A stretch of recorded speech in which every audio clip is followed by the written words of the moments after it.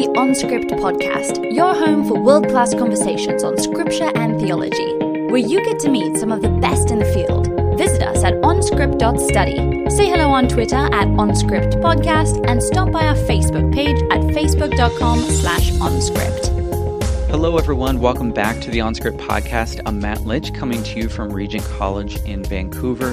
Thanks so much for tuning in. In this episode, we have Carol Newsom, who is a professor of mine at Emory University when I was doing my doctoral studies, and is someone whose writing I constantly find engaging. And I think she has such an infectious curiosity. You'll pick that up in this interview. She's retired now, semi-retired, but has not lost her passion for the study of the Old Testament and early Judaism. I think you'll really appreciate that. I so enjoy this interview, and I hope you will too. Thanks for listening.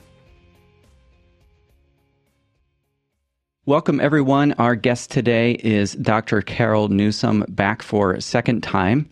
Carol is Charles Howard Candler Professor Emerita of Old Testament at Candler School of Theology.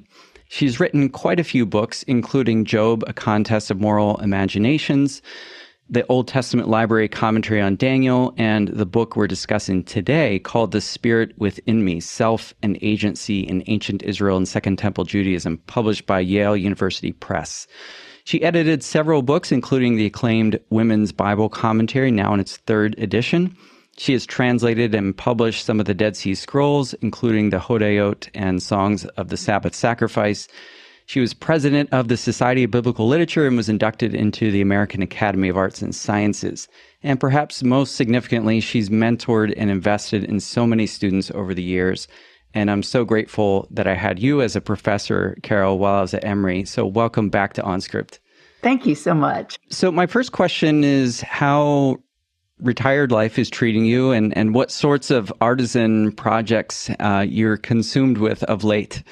Well, I've been joking that I'm not actually retired. They just stopped paying me because I still have some writing projects, a commentary on the Hodayot to complete. So it interferes with weaving and spinning and other fiber arts, which I really would like to do more of. So you're into the fiber arts. Could you explain what that means? Well, I've been a knitter for a long time, and as someone recently gave me a bumper sticker, it says, "Knitting is an apocalypse survival skill." So I think this is an outgrowth of my interest in apocalypticism, to be able to recreate those aspects of human technology, like how to make yarn out of sheep and what to do with it. Yeah. So you go to, you search high and low for the best fibers on earth and that sort of thing? Oh, yes. And one of these days I'm going to get out to the Northwest, where they have some of the best yarn stores and fiber supplies in the world. Oh, really? Why are they concentrated out here? Do you know? Well, they're relatively close to sheep farms, and there's just a long tradition of artisan craft there. So, yeah, I've got to get to Washington, Oregon, and British Columbia. Okay, well, I'll keep my eye out for some good yarn stores here. So I'm wondering if you could go back to the early days of getting into biblical studies and early Judaism. What were some of the formative events that drew you into these fields? Well, I can actually remember the day I thought, I want to be a biblical scholar. It was in October of my sophomore year at college. And I had been thinking I would major in economics or something like that. And I was listening to my Old Testament professor give a lecture on the invention of chariotry in the ancient Near East. And I thought, that's about the coolest thing I've ever heard of. And then I thought, they pay him to do this. So my path was not quite direct and smooth from that. But at that moment, I thought, I have found my vocation, because I just think this is the coolest field ever. And then, so did you think you would become an Egyptologist in particular? Or, was that a launching pad into ancient world and then it Well, I knew that I wanted to study religion, but I got kind of attracted to the Eastern religions, so Hinduism, Buddhism. And so when I entered my MTS program, that's really where I thought I was heading. But once again, in an intro OT class, we were assigned to do an exegesis paper, and I did it on Psalm 82, found Jim Ackerman's dissertation on that topic, and I thought, why would I go study another religious tradition? This one just has everything. It is, again, so cool. So I decided, nope, I'm going to stick with this.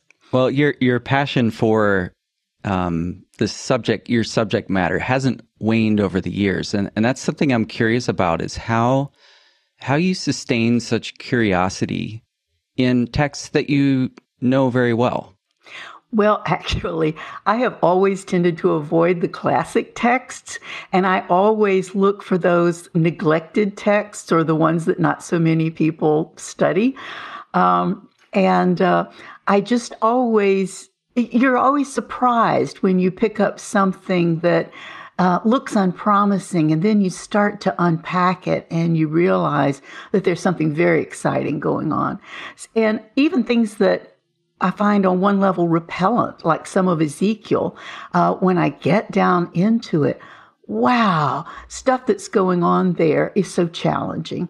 So I just love that aspect of it. Yeah, that comes through so strongly. And one of the things that struck me reading this book, The Spirit Within Me, is that you seem to take a very empathetic approach, even if it's a text that does repel you. You know, at one level, like with Ezekiel, and its vision of sort of the end of the matter is you will know that I'm Yahweh and you will loathe yourselves. Yes. At one level, that's not a pleasant conclusion. But you're able to get inside Ezekiel and see the wonder of what that book is doing. And do you take a deliberate empathetic approach when you read, or what's your posture? Yeah, I do. And that really developed when I was working on the book of Job, because I realized how reductively most people read that. They'll choose one voice that will be their champion. Sometimes it's God, sometimes it's Job. But I thought, what about the ones that people love to hate? What about the friends? What about the prose tale? And so it's actually David Carr who gave me a term for that. He said, it's the practice of the hermeneutics of hospitality. And that is, you assume that for some reason, characters are saying these things or people are saying these things. And so rather than just react against them, which is perfectly all right to do at a later stage, the first stage is figuring out, why would they think it makes sense to say this? And then I think you're in a better place to say, and this is why I disagree with you. Right.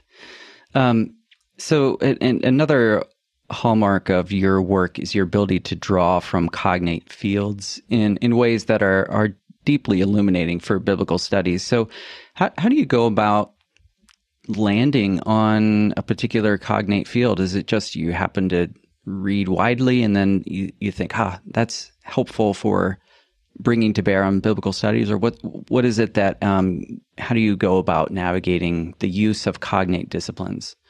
Well, sometimes it is just a matter of luck in what you happen to read.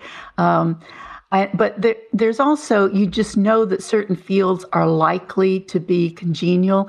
I found anthropology, cultural anthropology, to be very helpful because in one sense, it's also hermeneutical discipline. And so the kinds of questions that they're going to be asking oftentimes have correlates in the textual fields, even though the type of materials they have access to, face-to-face exchanges, are not the ones that we can use, but there's enough similarity. So those are the easy ones. Sometimes it's a little further afield, and I oftentimes will just say, who else in the world might be asking the same kind of question, but with a really different data set? And so that's sort of how I came to think I can't ask about the self unless I find out what the neuroscientists are saying. Right. And then so if you read around in neuroscience, do you check with scientists then on am I reading this right? Or what's your process? Is it part of the benefit of being at a university where you get to go speak directly to people in different fields? Well, sometimes that's the case, and you can say, look, I've been reading so-and-so. Is this person taken seriously, or is this... But oftentimes, I think we can use our basic critical skills. I'll give you an example. One of the issues about, to what extent are selves really culturally different? And for a while, there was a strong attempt to say, well, there's a Western self and there's an Eastern self. And the neuroscientists, some of them were using fMRI scans to see if they could find differences between what lights up in a Western brain when certain words like mother are used and what lights up in a Chinese brain when certain words are used. And I was intrigued by that, but I kept noticing that it was the same two guys who kept writing these articles. And so that made me a little cautious. And then I also realized I didn't think that they weren't working with a humanist. And so I didn't think that their categories about psychology or the self were very sophisticated. So that put me a little bit on it. And then to cap it all off, I started just checking into who's skeptical of fMRI and why. And I came across this funny story about someone who did an fMRI on a dead Atlantic salmon. And yet parts of its brain seemed to be lighting up when it looked at pictures of children playing. So I said, okay, we're staying away from fMRI. Yeah. Or maybe we're all just like salmon. That could be too. That's another possible conclusion. But, there are things that will put you on alert that don't use this unless you've checked further with people who really understand it. You're getting in over your head. Yeah, that's great. So I want to focus on your book, The Spirit Within Me, Self and Agency in Ancient Israel and Second Temple Judaism. When speaking about the self and how ancient Israelites thought about their own selves, how do we go about accessing that as a researcher? You just mentioned anthropology. We can't study living subjects. How do we get at that in a text from a long time ago? Yeah, part of the, I think, question is to first define what we're talking about, because it's easy to intend one thing, but your reader is making different assumptions. So I tried to be clear about what I thought we did have access to. And one thing we clearly don't have access to is the actual inner experience of ancient Israelites. We have no way of knowing what that was. We also, related to that, we don't know how they represented themselves to themselves. If it had been a culture that had a practice of journaling, every day we go home and we journal and we found those documents, then we would at least know how they were representing themselves to themselves. But we don't have that. What we've got are self-presentations. That is, and these are not spontaneous self-presentations, but literary presentations. So we're at 2 or 3 removes, but still the self-presentations in standard genres or in narrative literature, the author's representation of a character, those things will not be completely discontinuous from people's experience, because we learn from culture how to understand ourselves. So, yeah, with those caveats and understanding that we're at some distance from immediate experience, then I think we can learn some interesting things. And it also makes us look at our own culture a little differently when we realize how the role of cultural self-representations function.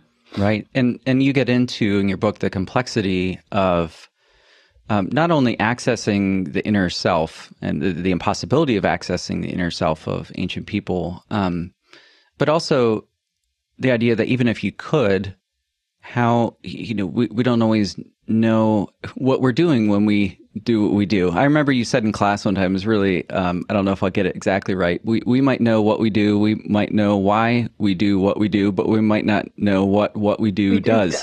And, yes. And Michel Foucault. Okay. And just that sort of difficulty in knowing ourselves in the first place. But I think the choice of like focusing on representation was really helpful, because you note certain shifts taking place from the oldest Israelite literature, insofar as we can discern that, to later biblical, and then into the Second Temple period. So what are some of the major shifts in the presentation of the self that you wanted to draw attention to in this book? Yeah. In part, what you just said about the fact that what I try to do is find changes or shifts, because that's when we know something is happening, and we can textually show it.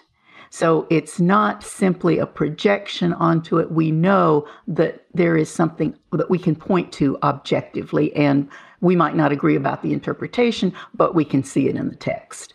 And one of the things that I noticed is the way, and I really do tie this strand of change to the problems for the sense of agency that were brought on by the destruction of Judah by the Babylonians, because Deuteronomy had such prominence in helping people think about the nature of the nation's moral agency. And then when this destruction comes, the conclusion follows that there's something really wrong, not just with our agency, but with ourselves as agents. And so I started to look for a shift from how you talk about failed moral agency, and do you start to see this shifting to not just a functional problem, but an ontological problem. There's something wrong with us and our moral equipment. And that equipment being things like the heart or the spirit within us. Yeah. Mm-hmm. And you can find these shifts in the even within a single book like Deuteronomy. You start to see, early on, there's language that probably originates in Jeremiah about circumcising the foreskin of the heart. And Jeremiah and Deuteronomy have some passages in which it talks about this is something that people should do for themselves. So that assumes, yes, there's a problem, but you can fix it. Then in what appear to be the later edited editions, it shifts, and this is something that God has to do for the people. They cannot do it for themselves. And so that seems to be an indication of further reflection on how serious the problem is and where it lies. And the solution is we don't have the agency, and so we have to project it onto God, who then somehow effects the change that allows the reestablishment of moral agency. Yeah, and that brings us to Ezekiel's pretty radical portrait. But just going back to Deuteronomy for a moment, so I thought that was really helpful to notice the shift from Deuteronomy 10, I think it is, where the people are summoned to circumcise your heart. So that assumes people have the ability to change their ways. I don't know if it's necessarily optimistic about whether they will, but it's possible.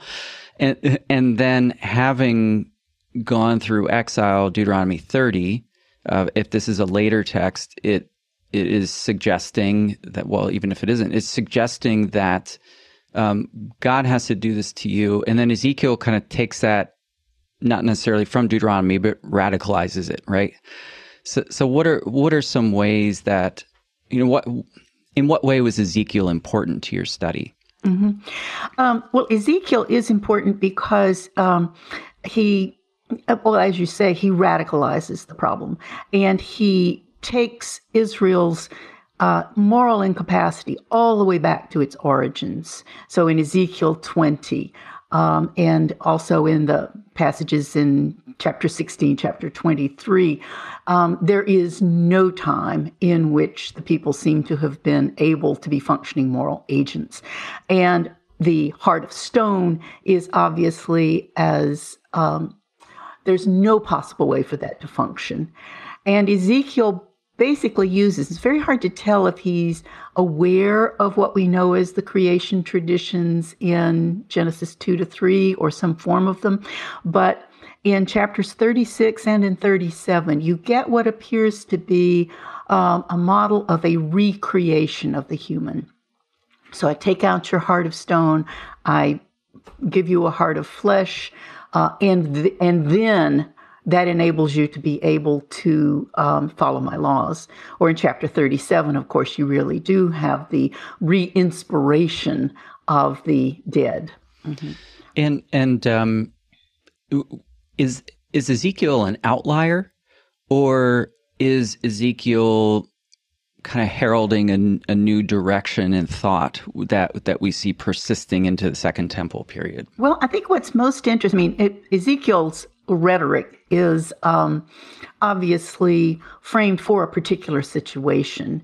In fact, one of my students in class said, he said, I really didn't like Ezekiel and all of his very negativity, but he said, then I started thinking about Ezekiel and a 12-step program.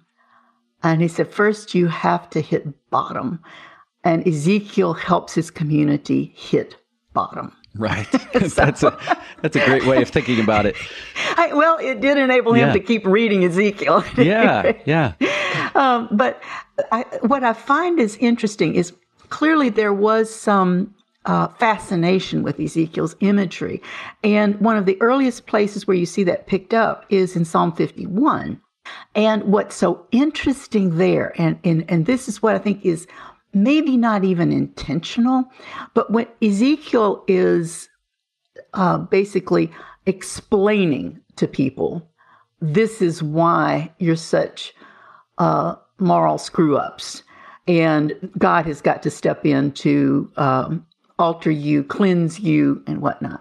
Well, that language, though, comes into a petitionary prayer because the people in Ezekiel, they don't really get how bad they are because they don't have any moral consciousness until after God has effected that change. But you take that language and you put it in a petitionary prayer, and the petitioner knows there's a problem before the problem has been fixed. And so by picking up Ezekiel's language and putting it into a petitionary prayer, that speech act changes the significance. And now the speaker is aware there's something horribly wrong with me, with my heart, with my spirit, and I need help. I don't need help against my enemies. I don't need help against disease. I need help against myself. That's new. And there you're just beginning to see the possibilities for this language opening up a self-reflexive and what we might call a kind of interiority. So I want to just stick on that point for a moment. So the recognition that there's something wrong with me that I can't change, it is a shift from what? What was it before that? Well, if you look at, and really it's the Psalmic literature is the most helpful, although you can find similar things in hortatory literature as well. But in the Psalmic literature, the problems tend to be social, my enemies, or physical, but again, ill health oftentimes is seen as reflective of something larger that is out of whack. Even when they talk about sin, sin seems to be a kind of, oh dear, now I have ticked off the deity. and the deity is reacting negatively to me, it's largely a social problem that's got to be resolved. And so, we need to get this cleared up, and we can get this cleared up, and here I am being as humble as I can. Help me. So even when sin is involved, it's not about a sinful condition. And that's the shift. And Miriam Brand was the one who made this distinction, and I found it so helpful between individual sins, which are a problem which have to be dealt with, and a sinful condition, which I'm stuck with, and there's no way I can deal with it. I need help. Again, I need help for something that is wrong with me. Right. And I think of some of those earlier Psalms that you mentioned, and sometimes sin, iniquities are sort of one of the many problems they're facing. So, my body's in rough shape. I've got sins. My enemies are attacking me. It doesn't even necessarily sit as the central affliction one is facing. Right. It's kind of like, let me just go through every possibility here. Yeah. So, what are some of the ways these ideas gain steam or develop in the Dead Sea Scrolls? So you talk about the two spirits teaching and the Hodeot, and what are some of the ways that these develop? Well, they already inherit a fairly developed tradition. So some of the non-sectarian psalms that are probably from the late Persian, early Hellenistic period are kind of the bridge. And they begin to develop this notion of what I call the alien within.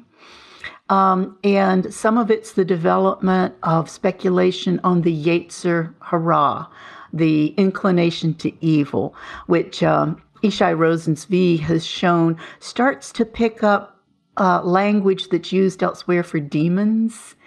And so it's as though there is somehow this thing, which is a part of my own psychological makeup, my own somatic psychology, but it functions almost like an inner demon. And there's another psalm that talks about sin as being like a parasitic plant that's growing within me. Or another one that talks about, don't let a Satan rule over me. And so this language of somehow the body being a site where an alien force takes root. And so the speaker in these psalms is appealing to God for assistance against this alien within, or this alienated aspect of the self. Now, the Dead Sea Scrolls, there's the Dead Sea Scrolls don't represent just a single line of thought, but some of them take it in a dualistic direction, and they see the body as a place for a conflict between these evil spirits, demonic spirits, and then an appeal to God for strengthening of good spirit, which fights against it. And so what happens in these, when it goes fully dualistic, and this will be the case in the Two Spirits treatise, where the body becomes the site for a conflict between the spirit of light and the spirit of darkness, which is metaphysical, but also psychological. And the interesting thing that happens in terms of subjectivity is that when you've, in contrast to the Psalms, which were saying, oh, there's something wrong with my heart, God, help me fix this. In this one, the person is more situated as a spectator, observing that this conflict is going on within. And the person may identify with the spirit of good, but they are watching almost themselves become a scene of activity which is enacted on the psychological level as it's being enacted on the metaphysical level. Yeah, I thought that was so interesting. And you say that here they are describing this inner conflict, but there's not a sense of strong agency in being able to do anything about it, but rather as a spectator to come to know it. So what's the point of that? Well, yeah, I know we are so steeped into the notion of agency as volitional. And to be an agent is to be able to do something. And this is why I think we have so much difficulty. Well, maybe the dyed-in-the-wool Calvinists don't have any trouble with it, but most of us have trouble with knowledge as agency. But in a predestinarian scenario, which the Two Spirits treatise is highly predestinarian, it's not, well, it's hard for us even to talk about how agency functions. First of all, you have to know and understand what is going on. And that's the primary form that I think agency takes, is as knowledge, sort of, here's the map, you are here. But there's a sense in which you also have to assent to it. When you have the knowledge, it is not just enough to say, whoa, what a crazy plane ride. Instead, you have to assent to it, identify with it, choose it. And so an agency of volition is somehow also present, but in your identifying with it. And to a certain extent, I mean, I wouldn't want to say that these people are ever just simply predestinarian. Predestinarian thought and this kind of knowledge as agency is only one part. If you switch to another way of thinking, then you're going to be talking about moral agency again in an autonomous fashion. So we need complementary models. And purity, purity of thought, we need complementary models when each one has its own role to play. Yeah, you talk about that as code switching, I think is what the term you use, where the perhaps even the sectarian community themselves, would that be fair to say, are switching between models, or at least within early Judaism? Where would you locate that? Oh, you can within the community rule, the Seret HaYachad, you can probably find about 5 different models of agency, and they are. The reason that we don't notice them as intention is that they're each one embedded in a discourse in which that model of agency makes sense. So I like to think of models of agency as tools. They're conceptual tools. And when you got a problem, you look into your toolbox and you look for the one that's going to help you solve the problem. Right. So your book then, you're not just tracing one trajectory toward one certain model, but rather the emergence of variations of conceptions of the self and agency. Is that fair? Yeah, that's one of the things I learned in writing this book. I thought I was going for a kind of an evolutionary model in which, it's just, here, I'll show you how it developed. But it is plural. And what I began to appreciate and notice in my own contemporary thinking is that, oh yeah, we do all operate with a lot of logically contradictory models about things. And they are like tools in that they will help us. And then if we get to a point where, oh, it's not really helpful in this context, we'll tend to switch to another one. And anthropologists have actually studied this too. It's recognized. Yeah. That kind of reminds me of how metaphors work too, where, like, let's say we're talking about a doctrine of God.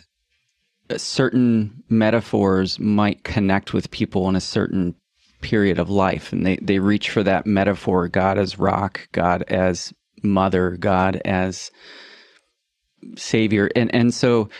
But each of those has their metaphorical limit to what they can do, and so appealing to different metaphors at different times is kind of how we operate, but they don't all mash together into one coherent super metaphor. Exactly. Yeah. And metaphors, I think, is a really good parallel to what I'm talking about. Yeah. I want to just switch gears and ask some different kinds of questions that are unrelated to your book. kind of like a speed round. So I'm curious about an interesting book that you've read recently. Yes. I just finished reading Merlin Sheldrake's Entangled Life, which is all about fungi, or however you pronounce that. Yeah. Okay, so this is like, is this like the overstory, but the understory? Like because there's... Yes. No, exactly. And in fact, part of what one of the reasons why I like this book so much is that it really does change how we think about fundamental aspects of life itself. And it challenges the notion of anything being autonomous. And that was one of the things that I actually came to the conclusion of in writing my book, is that the ancient Israelites really seldom thought about human beings as autonomous. And so this book on the fungi really says, at the further down you go into life itself, there's no individual. We're all connected into entangled life. So yes, the overstory talked about it as though trees were the agents and fungi were just the pipes. And he says, no. The fungi have as much agency as the trees do. And he also goes to metaphors. And he said, we keep wanting to use human metaphors for what's going on. And he says, each one of them is helpful to a point, and then they mislead. Yeah. Or is a forest a brain? Is a forest a community? Yeah. That there's a professor here at the University of British Columbia who just wrote a book called Finding the Mother Tree. Oh, I read that one too. Yeah. And I've tried to get in touch with her, but haven't been able to yet. But she's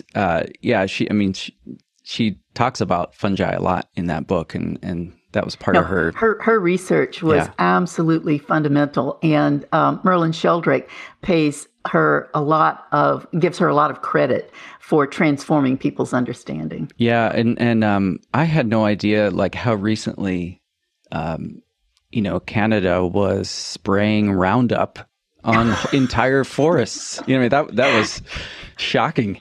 It was indeed. It really was. But this is a good example of how persistent, good science is able to overcome even entrenched bureaucratic administration. It's not easy, but sometimes there are those success stories. Yeah, there are other parallels for that. Okay, what sustains you as an academic? Curiosity. I just, you can think you've, stayed with the subject and you know what's going on, and then somehow you'll realize, I don't get this at all. There's something here that is just mystifying to me, and you just have to go look. And you mentioned you're working on another project right now. What else are you working on? Well, I foolishly or not, agreed to do a commentary on the Hodayot for Oxford University Press. And then my good friend Eileen Schuller somehow got me to agree to partner with her on doing the Hermeneia commentary. So I'll be spending a lot of time with those, with the Hodayot. And you've spent a lot of time with them. So is this another case where your curiosity sustains you through a project like that? I keep finding all of these things. I think, oh, I was dead wrong on what I said a few years ago. Oh, now I see it so much better. It's not unlike friendships. We think we know someone quite well, and then they do something that surprises us, and we realize, no, there's a whole lot I still don't know about this person. And I think that's what keeps relationships interesting. And even our relationships with our beloved texts are like that too. Always have the capacity to surprise. When you think about collegiality, what stories pop into your mind? Okay. And again, I'll go back to sometimes in the history of scrolls research. Just before I came into the field, there was a time of real animosity having to do with who had access and who did not have access. And the scholars who were senior to me, they oftentimes had really bad relationships and they didn't share. And in fact, it was, in my case, I got into Scrolls work because my advisor shared with me access to Scrolls that he was not sharing with his peers. And I was concerned. I thought, oh God, now they will hate me too. And they did not. They still objected to the way the Scrolls had been or not been shared, but they were generous in evaluating my work on its own merits, not on whose student I was. And I realized as my generation and the next generation got into this work, there was a conscious effort to be kind and to be constructive. And even when there were quirky voices that I thought, why are they allowing that person on the program? There was a sense that, no, we're going to include them too. And we will deal with their views on the merits, not on a kind of, well, if we keep them excluded, we don't have to deal with them. So I really saw modeled in some of that a conscious effort to create a community of generous discourse. And, tried to do that also in establishing the ethos in our teaching. Yeah. I mean, I experienced that in the doctoral program at Emory. I remember when I came and interviewed, we all, like those of us who were interviewing, all got together and sort of shared notes on what we could expect.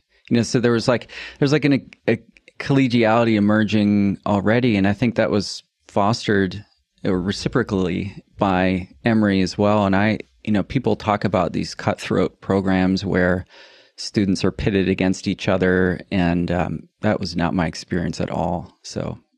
Yeah, I think it does need to be done with some intentionality because it's so easy for competitiveness to destroy what really should be a community of mutual intellectual delight. Yeah. I remember you giving a talk, I think I watched it online, on something like the inferiority complex in academia. And I'm wondering what advice you have for academics or students who experience this. Okay. I have to tell you, I still struggle with it to this day. And in part, I think that it's helpful when I discovered how many other people do too, and people whom I look up to. One of the things I realized, though, was that whenever I was feeling anxious about, so-and-so is so much better than I am, I had to stop back and say, no, what I'm trying to say is so-and-so has a specific area or capacity for a certain thing that I admire very much, and I recognize I don't have that, but that doesn't mean I don't have anything. And so I was able to keep it from being a global judgment and able to say, I can appreciate what so-and-so does, and then realize, but I also have some potato salad to bring to the picnic.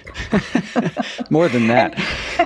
And then finally, you realize, gee, if I'm saying that I'm a schmuck, what does that say about the people who accepted my articles for publication or granted me my degree? I'm having to say they're schmucks too. Yeah. When will they find out? Yeah.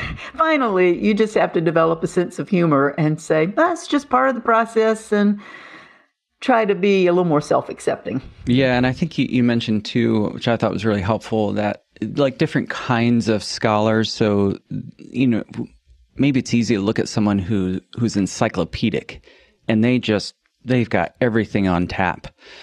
And that is a certain kind of scholar, and it has its benefits. But then there are others who are creatives who synthesize different fields. And, so just being able to know that there are different ways of being a scholar, I think was really helpful. Yeah, absolutely. And I tried to make that a practice in advising graduate students, is to say, pay attention to what kind of scholar or intellectual you are, and give some thought to that, because you will notice that you're drawn to certain kinds of questions, or you delight in certain kinds of research. And so learn about yourself and play to your strengths. Because, oh, yeah, I could name any number of people and say, I wish I could write like that. I wish I could do that kind of research. And finally, you have to say, but what I've been given is the interest and the desire and the capacity to do this kind. So let me try to do what I can do. Yeah, fabulous. What do you think is the most significant book in Second Temple Jewish literature in the last 50 years? Oh, I think it's very hard to say. No one likes to pick. No, but I think if there was one that really shifted us, it was Martin Hengel's book on Judaism and Hellenism. And he really, I think, was influential in starting a way of thinking that's still generating fruitfulness, and that is locating Judaism, even Palestinian Judaism, within the larger Hellenistic world. And so you can see this going on, most recently, some of the work of Annette Yoshiko-Reed, who's continuing and showing some new ways of thinking about this. So, I think that might be. Yeah, so he, if I'm right, he did a kind of demolition job on the sharp divide between sort of Jewish thinking or Jewish categories and Hellenistic categories. Yeah, and there certainly are ways in which Judaism that wrote in Hebrew and Aramaic retained a certain kind of real distinctiveness. But even there, you could see how a lot of the interests and the categories and the assumptions were shared within the broader Mediterranean world. And in fact, I ended up my book by saying, it's time we went back and revisited that question about the Qumran, or the Yachad community, and the Stoics. That was toyed with a long time ago and then kind of got dropped, and I think it's time to pick it up again. So how did going back to your book, how did the early chapters of Genesis factor in your study? That was a fascinating section, particularly on Genesis 2 to 4, and 6 as well. What would you say surprised you or that you found fascinating to go back to such familiar texts and to bring such really illuminating insights there? Well, it was funny. I kept avoiding writing that chapter because it's so overwhelming to pick up and look at that text.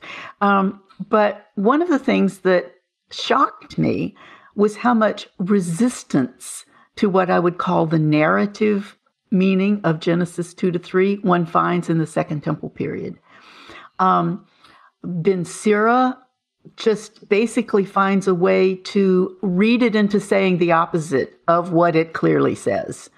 And other texts, 4Q instruction, it really turns it on its head because, and we don't know if there was another creation account that talked about the garden as the place where God gives knowledge of good and evil, or if these texts were simply subverting Genesis 2 to 3.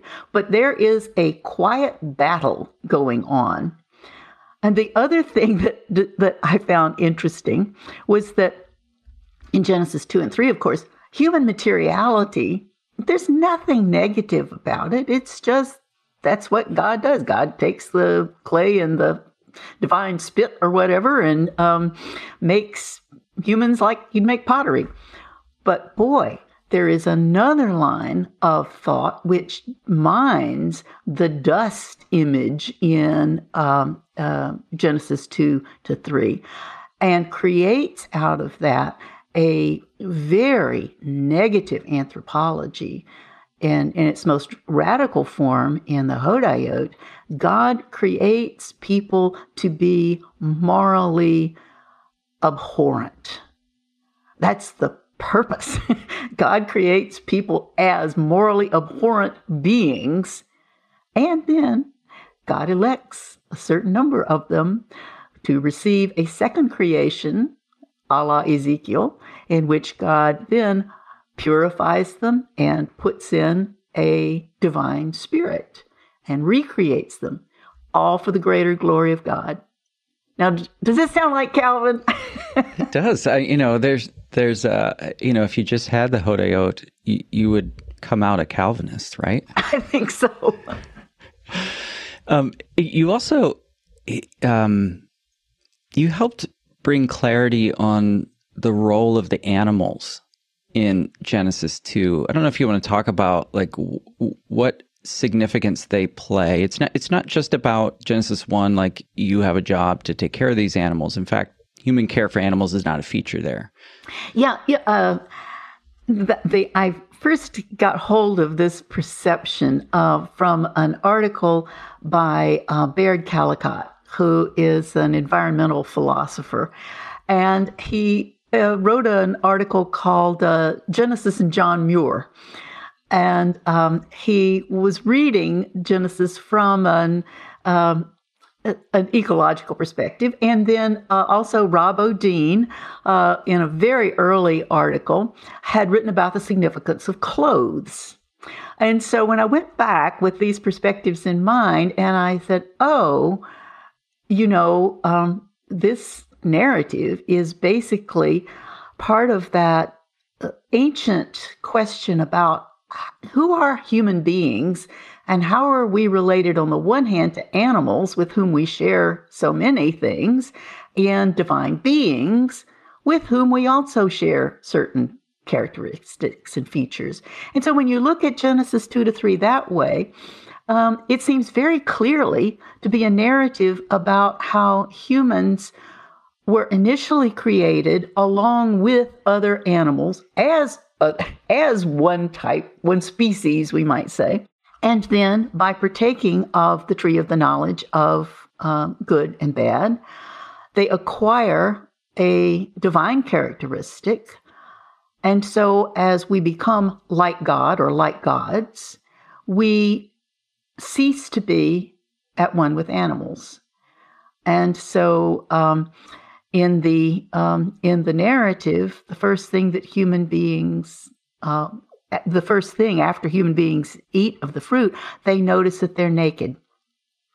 And I don't think that has to do with sexuality entirely. It's an element there. But it's been pointed out that nakedness is a category that only refers to humans. You don't say that animals are naked. But humans, because we are not just conscious, but self-conscious, reflexive to a greater extent than animals are, we become self-aware, and so an awareness of our bodies and a sense of shame about being exposed are one of the things that differentiate humans. Some humans, rare human groups are fine with nakedness all the time. But for the most part, this is a differentiation between humans and animals. And so I think that this is one of those wonderfully perceptive ancient stories that sees in our peculiar type of consciousness that which makes us somewhat like the divine, but it also makes us somewhat different from the animals. Yeah. And that difference comes out in the naming too, of like the inability to find a corresponding other among the animals. And so there's that interest in the differentiation between humans and animals. Yeah. At that point. Although the critical element comes after that. And so it's at that moment of, and if you really think, Genesis 2-3 is actually an evolutionary story. Yeah. Because we start out being at one with the animals, and then something happens with our big brains, and then all of a sudden, we're not so much like them anymore. Huh. Take that, fundamentalists. Yeah. It's about evolution. Scandalous. Now, you also talk about the taking of the fruit, and I just wanted to read a quote from page 123 in your book. You said, the author knows that human beings are in fact characterized by the capacity for discriminating judgment. So in other words, like you mentioned how they obviously have the choice of choosing to take the fruit or not. So there's some element of that. The quality represented by the tree of knowledge, that is a necessary part of what it means to be human. But the story takes the reader back to the moment when this capacity to make judgments, represented symbolically by the desirable fruit, was both outside of the human and yet seen and longed for, felt for the first time as a necessary part of who humans are. So I just wonder if you could comment on that, the role of desire in Genesis 3 and what that tells us. Yeah. A number of people have read Genesis 2 to 3 in terms of a story of maturation or development. And I think there is a point to that. If we think about a child of 2 or 3 years old, they certainly have the capacity for desire. They see something, they want something, they feel an urgency about it. It has to be theirs. But they don't have the ability to say why, or to reflect on it, or to judge whether the consequences are of doing this, even when they've been told no. They get no, but they don't always get why. Yeah. So they will reach for this forbidden fruit. And so I think that the dynamics are explained better by looking at the way desire functions, because there is a certain, there is a certain cognition, but it's not that fully developed cognition. An older child is going to say, I'm not supposed to do this because, and so they are negotiating a sense between good and bad. But they're at an earlier stage, that's not, and my dog does this too. My dog gets no, but my dog may also take the turkey sandwich off the counter. Mm-hmm. Yeah, well, but hard to resist. Has not made him any wiser. Doesn't have that. Some people talk about Genesis 3 as a fall upward. Is that, do you like that way of talking about it, or? I think that's quite legitimate, because if you think about it, it enables a kind of relationship.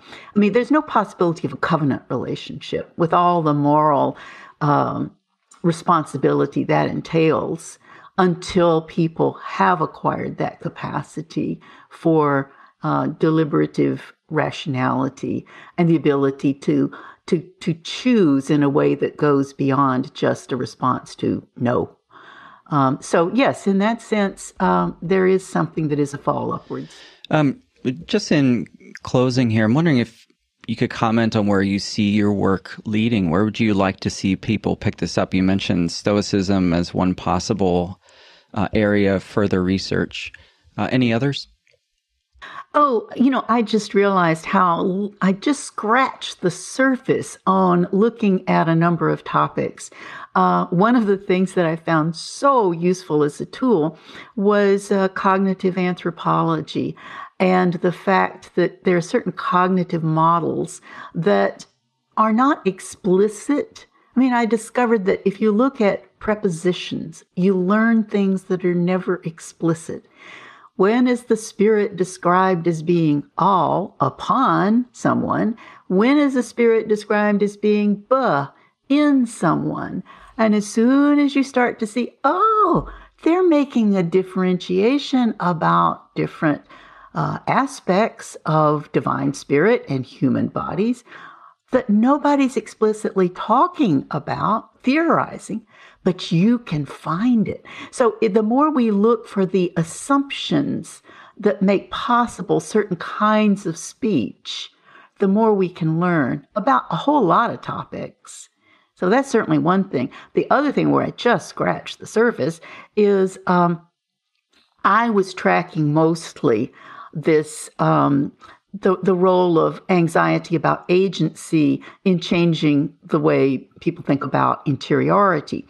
But there's such a wide interest in subjectivity in Second Temple period that all of that, I think much of it remains to be explored.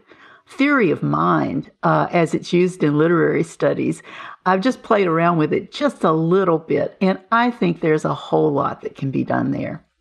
So all kinds of things. Yeah, there's a sort of that landmark article, is it Stendhal, like Paul and the Introspective Conscience of the West. What he talks about in that article in terms of interiority, development of introspection, do you see the same thing in Second Temple literature, or is it of a different sort? Yeah, it's of a different sort. And I think this is why early on, Stendhal's article was extremely important, and I think a very important corrective.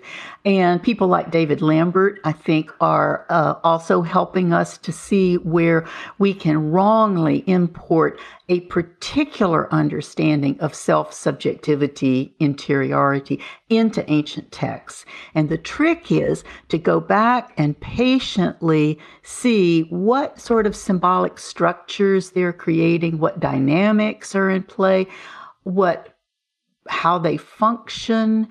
And we then can begin to see, oh yeah, there's something that we can legitimately call interiority, but it's not like Seneca's. It's not like Luther's. It's not like it's not like the Dalai Lama's. So it's that sense of how can we talk about something that has perhaps a family resemblance, but we can't merge it all into one thing, particularly not the one we're most familiar with. Yeah, and there are different models operating simultaneously. So even that diversity is another piece of the puzzle. Oh yes, as someone said, the whole notion of the Western self? No, ask David Hume. He had a very different idea. One more thing is, there's a long debate about whether ancient Israelites had a unified view of the self, without, distinguishing the spirit or the soul, tripartite understanding of the self versus what are some of the ways your study confirmed or complicated that picture? Yeah, there's been a lot of work. Oh, the German scholars have been doing some wonderful things on anthropology, the body, etc. I tried to pay attention to, like I say, one of the assumptions that I made was that neurophysiologically, there's a certain set of capacities that all Homo sapiens are equipped with. But cultures don't always pay attention to those features and symbolize them. So in one sense, ancient Israelite culture early on wasn't very interested in what's called sub-individual agency. That is what we experience as inner conflict or whatnot. And so those scholars who have said, it tends to be a kind of a holistic understanding of the self. I think by and large, they're correctly describing most of what you find in certainly First Temple Judaism. You can find the odd exception, which kind of betrays the fact that, oh yeah, they really were aware of inner conflict. But then in Second Temple Judaism, like I say, you track those little textual changes that show, oh, now for some reason they've gotten interested in that, and they already had the vocabulary to deal with this because they talk about the different body parts as possibly, agential. And, but earlier on, it had been more like synecdoche. You can talk about the hand, but that's still, it's you who's doing that. But then if the heart becomes problematic, I found the most useful language to talk about this from William James. And he said, the self is an I and a me. That is, the perceiving consciousness and that which it perceives. And that perceiving consciousness can reflexively turn back on itself. The me. I see me. And if you use that little template and look at the shifts in the language in the texts, you can see that early on, a lot of body parts can represent I. But in Second Temple period in particular, the I can take a look at them as a me, an objectified part of the self. And the wonderful set of poems, Barki Nafshi, from the Dead Sea Scrolls. They just go through a whole catalog of body parts and can talk about them as being quite problematic and in need of divine repair, etc.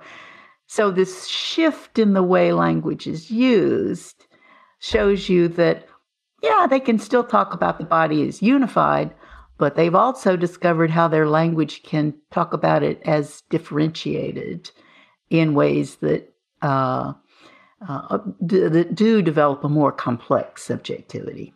Well, Carol, I so appreciate what you've done in this book, and even more so the opportunity to speak with you. So thanks so much for the interview with OnScript. Thank you. It's been a pleasure. You've been listening to OnScript, delectable conversations on scripture and theology. If this episode has brought you inner peace or lit your biblical fire, please consider a small donation of just $2 or $5 per month. Information on how to donate can be found at onscript.study/donate.